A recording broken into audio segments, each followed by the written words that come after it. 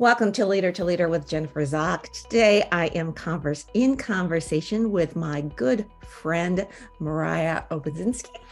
Mariah is a national leader in conversation-centered healthcare content strategies, having directed multiple enterprise content projects for major academic medical centers across the U.S., driving long-term content success through agile brand storytelling and SEO strategies. Mariah's areas of expertise include content strategy, SEO writing, editing, subject matter expert interviews, and content marketing initiatives. With more than a decade of experience, she is recognized in the content industry. Mariah is a six-time presenter at the International Content Marketing World Conference and has a BA in journalism and a BA in English from Mount Mercy University. Welcome to the show, Mariah. Thank you for having me, Jennifer. It's nice to talk with you. Yeah, likewise. Let's jump into our conversation. My first question for you is, what was leadership like for you before you started practicing somatic awareness as a leadership skill? Yeah, I think that's a great question. And it's always an ugly look back, right? Like you think about mistakes that you made and things you would have done differently if you had been thinking just a little bit differently. I think for me personally, I get very, as you know, very wound up in my work, and it's a very important part of my life. And I think I used to really struggle with working with individuals who maybe weren't of that same mindset, that work always had to come before everything else, and that that when you have something personal going on, it just needs to stay at home and all of that. And so, I think especially the past couple of years with the pandemic and just more heightened awareness of how our daily lives impact everything around us, and impact each other, impact our teams and so forth. Leaders just have to think about how it affects them personally and it affects their teammates, and really just lead with that empathy and lead with that emotional understanding instead of waiting for something to happen and then reacting. We have to be proactive, talk with our teammates. You don't have to be everybody's best friend, but you absolutely should take care of people's emotional health at work. It's not just the right thing to do. It's the best way to be a good leader that people want to work with. Yeah. And how has somatic awareness helped you do that?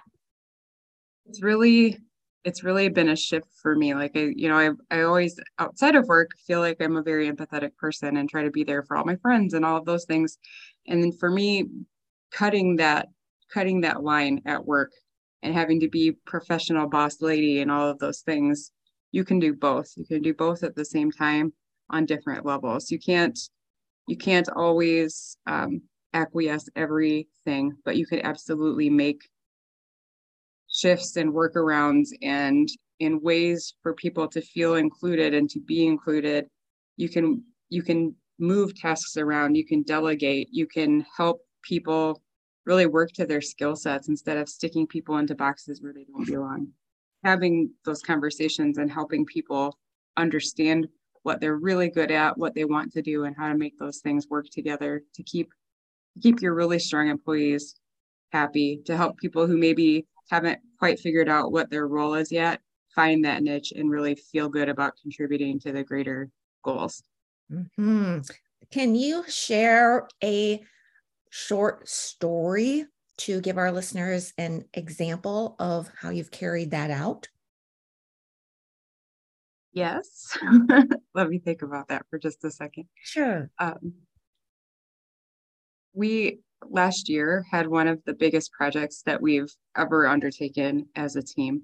And it was in 2021, the end of 2021, right into the beginning of Q1 and Q2 of 2022. So peak pandemic, everybody was fried already. A lot of our clients were extremely stressed out, and it was the beginning of that great resignation period where people were shifting and leaving, and this was happening on our teams as well as on our client teams. And so navigating that as a leader is challenging. We were trying to hire and onboard at the same time as trying to conduct this massive 6-month project.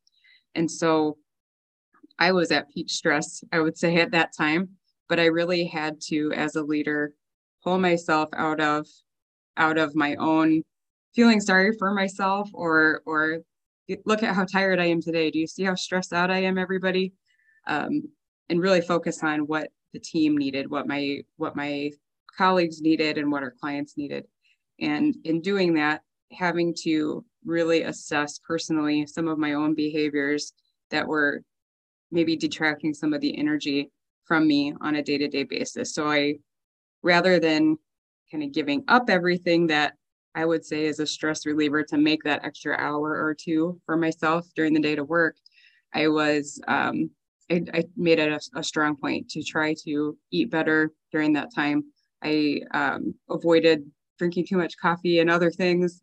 I really made it a point to spend a little bit of extra time with my kids and my dog, and just tried to create a balance for myself so that when I came to work, I was bringing my best self. I would be lying if I said it worked all the time, but it absolutely kept me afloat more, I'd say, than in smaller, similarly stressful projects that I've led in the past. Yeah, that takes a lot of discipline, a lot of self-discipline. Can you tell our listeners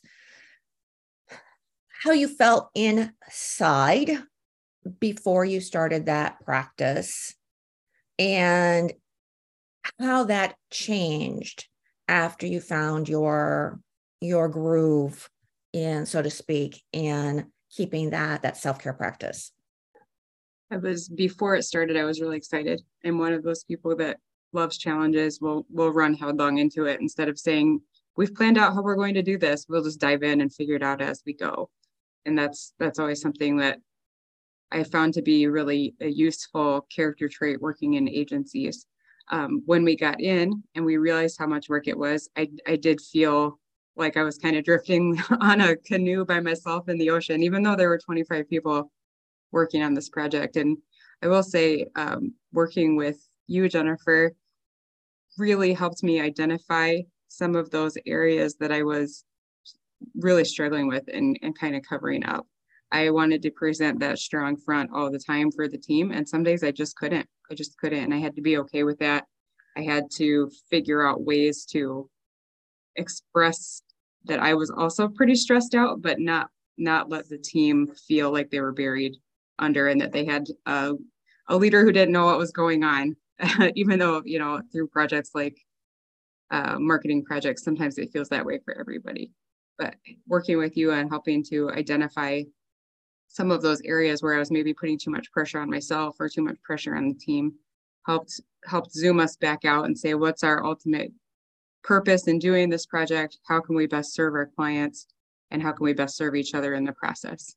Really finding grace in all of those situations when people needed time off, or people got sick, or their children had to be home from school and they just couldn't concentrate that day, and restructuring the day, restructuring the week, and sometimes even the month to acquiesce some of those things. And it's important to do that. If you don't, people aren't going to be happy. People will leave, but more importantly, you're going to hurt that person's perception of what they should be doing as an employee and what a leader looks like. And it'll just have that ripple effect and follow them for a long time. Yeah, it sure will. You mentioned that you felt like you were drifting on a canoe. Yeah. Now that, now how do you feel? Now how would you describe, since you've been practicing somatic awareness for a while now? Yeah, there sometimes still are moments in life where you'll feel that way, but now I start to recognize how that feels leading up to it. For me, a lot of the times. What's that? How does it feel? How do you recognize it? Because that's an important piece for our listeners. Yeah. For me, a lot of the time it's that ramping up of excitement, which actually I've always in the past looked at it as being excited in a positive way. But now working through some of these processes, it's like that loose energy is what I started calling it. That loose energy isn't necessarily positive all the time. It could be being anxious about something that's coming up. So I've started to recognize those butterfly type feelings and figuring out whether it's a positive butterfly feeling or a negative one, and then taking it from there, just identifying those physical cues first, and then applying the label to it helps you figure out what your next step should be. If it is that negative step, it's who can I ask to help with this, or even talk me off the proverbial ledge, or give me insights into what my next step should be. So it sounds like when you recognize those signals, sensations, that you find help in reaching out to resources. Would that be an accurate statement? Yeah. Okay. Yep. That identifying the feeling first, and then reaching out to the resource who can help you, whether it's somebody that can make you feel better or help you feel better about the situation, somebody who can say, oh, here's how I handled that situation when I was in it last is really helpful to me. Or, this is one thing my boss always says to me, you know how to do this already. You're just coming to me to validate that answer. So just go do it. And that always makes you feel better, right? Absolutely. And your boss is keying in on something essential that I teach the leaders that I work with. It is to validate people, because what it does is it helps them move on that continuum between threat and curiosity closer to the safety of curiosity, where they can see the resources available to them, feel safer, come up with the answers that they need. And at the same time, it empowers them, and it also frees the leader up to truly lead. Yeah. I will say I took that to heart after working with you, Jennifer. One of our big initiatives that we're working towards this year is we figured this phrasing out yesterday, so it's not entirely perfect yet, but we're reaching for things that are just out of arm's reach.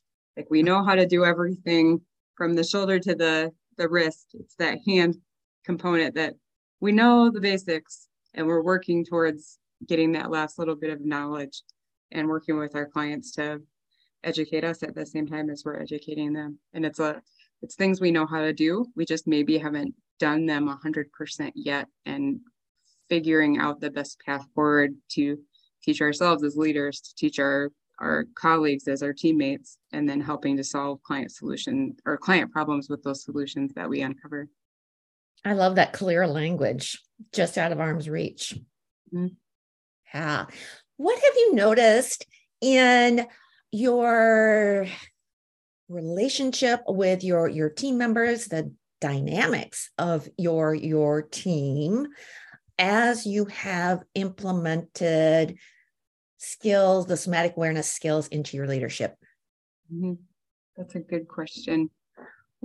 I work with a lot of very creative people, and I would say about half of our team is the typical creative person who just kind of floats in the ether, and you have to really take them and pin them down and say, here's the thing we need to be doing right now. And I would say the other half is the opposite extreme. They're very micro focused on, this is my milestone, this is my deadline, this is my goal, why isn't this done? And I will say that I fall into that camp a lot more often than I fall into the other. And so identifying those folks, kind of watching their text cues, their verbal cues, their audio cues, and seeing if they're feeling distressed, or just knowing them over the past couple of years, knowing that these are situations that, Susie might get really upset if we present this way, whereas Mike over here might be more, it might make him feel a lot better if we're just direct and say, this is not great work, we know you can do better. And so figuring out what works to motivate people, what they're more comfortable with as far as feedback, and giving those tidbits in real time, and just really giving practical, I think, emotion-centered. Like, Susie is managing Mike. Mike requires this direct, constant feedback, but Susie is afraid of hurting his feelings. If we take Susie aside and say, this is how Mike prefers to be communicated. You're doing him a disservice if you don't do it like that. Really helps Susie maybe feel a little bit more comfortable about approaching him in a way that's not her style, but it's definitely his style. So learning that myself and then being able to transfer that knowledge on helps the team, I think, feel more confident in what they're doing day to day, and helps them maybe understand why we approach Mike differently from Susie at all. It's not about being unfair. It's about being customized. Yeah. You know what? That story, Mariah, reminds me of a presentation that I gave to a small group of leaders.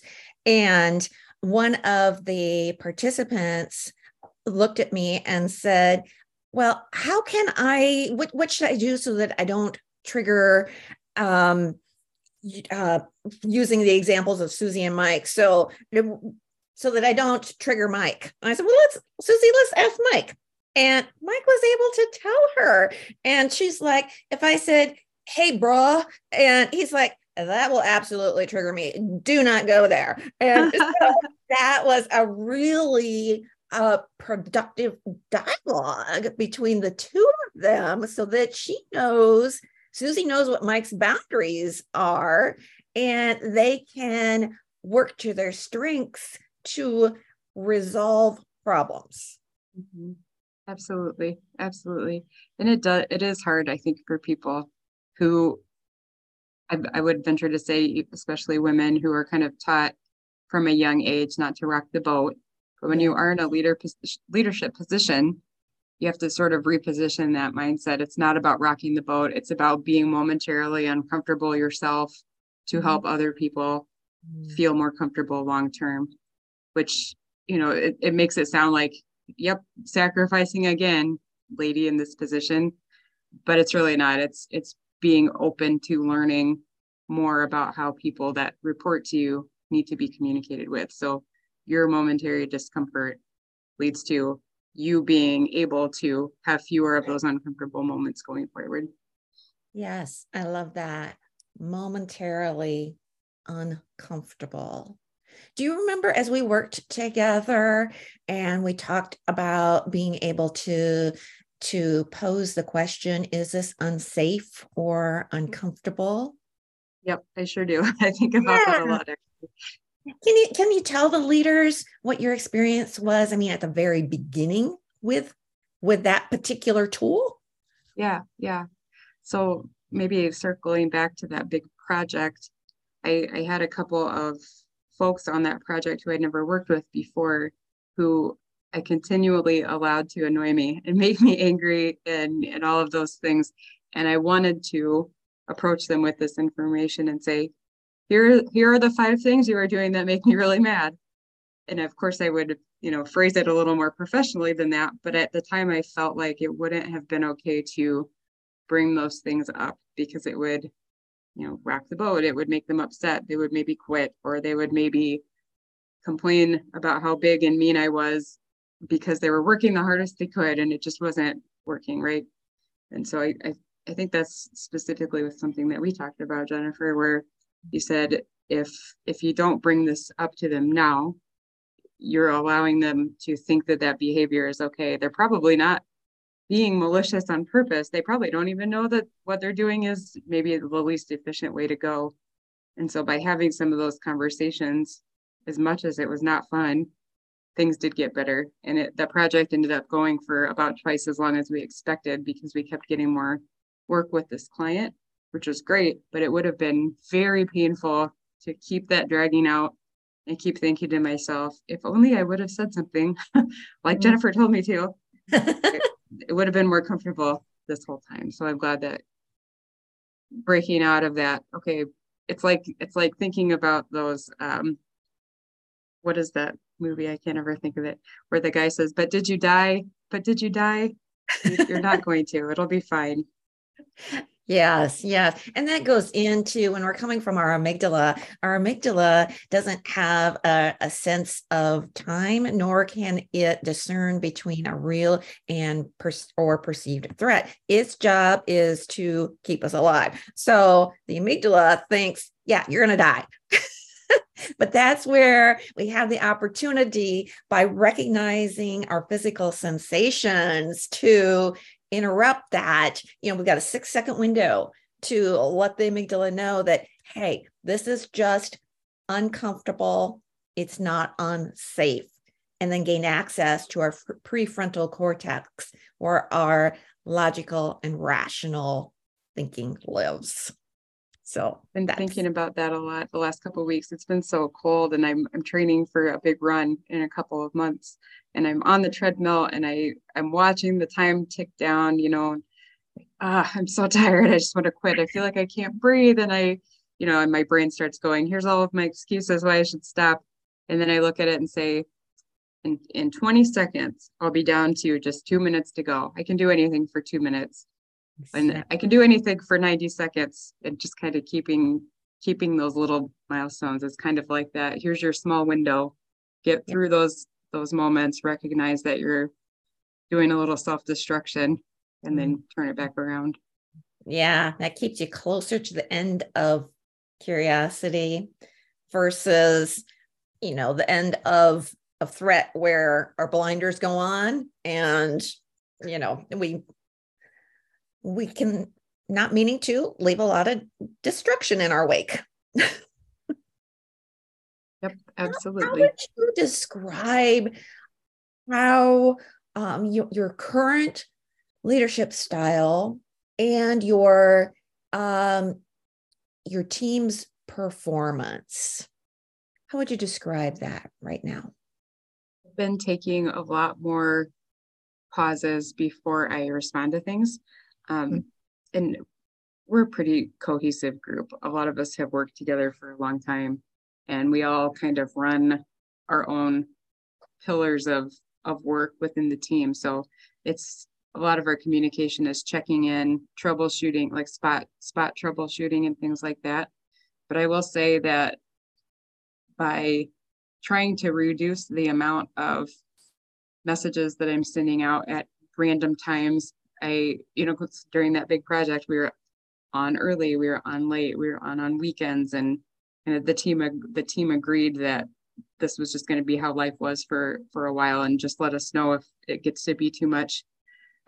Instead of instead of putting people in those positions where they feel like they have to respond because Mariah sent this email at 8:00, I'll tell everybody, before I leave for the day, I'm going to be online later. I've just got to go take care of something right now that I'd like to handle later tonight. Don't feel like you need to respond to this immediately. And I try to bring that up every time we have team meetings. We have sort of a results-based environment at my company, so you can feel free to work whenever you want to, within reason.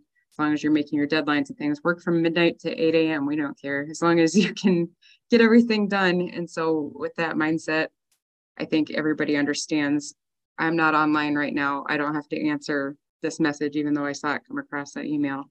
If it's something important, she would have let me know ahead of time, or she'll call me and say, I'm so sorry, this just came up. But we try to make those instances infrequent. And by adopting that mindset, we've had a lot fewer people feeling, I think, like it's a requirement to be online all the time. I don't know if that answers the question very well, but trying to foster that environment of like, you can be on whenever you want, but that doesn't mean you have to be right on the button when I am on. Yes. Yeah. I think that's just an excellent example of you as a leader creating psychological safety with your team. Back to that, is it safe or is it comfortable? I might want the answer right now, but do I need the answer right now? 99% of the time, no. Yeah. Wow. That's awesome, Mariah. Good work. Good work. Yeah. Hey, thanks. I had a good teacher. If you could share one thing about somatic awareness with fellow leaders, what would it be? I would say that especially in a busy and kind of frenetic organization like a marketing firm, or even when you have big disparate teams like most people do now, it is entirely worth the time to get to know your employees. You don't have to be best friends with everyone, but to get to know them at least on a level where you can understand what makes them tick, what makes them excited, what makes them not excited, and really ask those pointed questions about how they prefer to work. I think not making assumptions about, well, this is how I understand it, and so I imagine everybody else understands it this way, but really asking them to show you, play back to me what I just told you. Show me how you would do this following those instructions. And instead of asking open questions like, do you understand this? Yes or no? Or is this clear? Yes or no? Ask them to demonstrate the thing back to you, because people, especially if you don't know them very well, might just be inclined to say, yep, it makes sense. And they have no idea what you're doing and no idea what the goal is, but they don't want to appear weak or silly or like they weren't paying attention just because they learned differently from you. Yeah. So I would definitely say get to know your employees either on a at least on a personal level that they're comfortable with, or their communication style at the very least, and follow that. Yeah, I often say, know your people better than their resume. Mm-hmm. Exactly. Yeah, and not making assumptions, because we can't be curious and judgmental at the same time. And so I'm glad that you brought that up. Lead with curiosity. I would say for sure that if you see somebody's work performance kind of dipping, don't jump in and just be mad. Ask them and say, hey, Susie, the stuff you've been sending hasn't been your best work. Do you have something going on that you need to handle or that you'd like to talk about? If not with me, here's our HR person or our employee helpline or whatever it might be that you feel is appropriate. Don't just go to, well, this person's being a lazy jerk. Go to, I wonder what's going on with this person that they're not feeling focused. Yeah. And because our number one responsibility at any point in time is to care. And what you just described there is a demonstration of caring. And when we do that, we help people feel seen, heard, and understood. And those are, if a leader can do that, then the rest really will fall into place. Mm-hmm. Absolutely. Yeah. All right. Any closing words? Go work with Jennifer. She'll ask you questions that make you very uncomfortable, and it'll be wonderful at the end. It's worth it in the end. That's one right. thing that people often tell me is, you make me think. You're going to be tired when you get off the phone, and it'll be really good. Sometimes at the moment you think, why the heck is she asking me that? And then it'll dawn on you a few hours later, like, that's what she was talking about. Mm-hmm. That's what she was up to. Yeah. Mm-hmm. All right. Thank you, Mariah. Anytime. Thank you for listening to this episode of Leader to Leader with Jennifer Zock. I hope wherever you are in your leadership journey, that the conversation Mariah and I had left you with at least one helpful takeaway to apply to your own leadership style. The best way to take care of business is to take care of yourself and your team.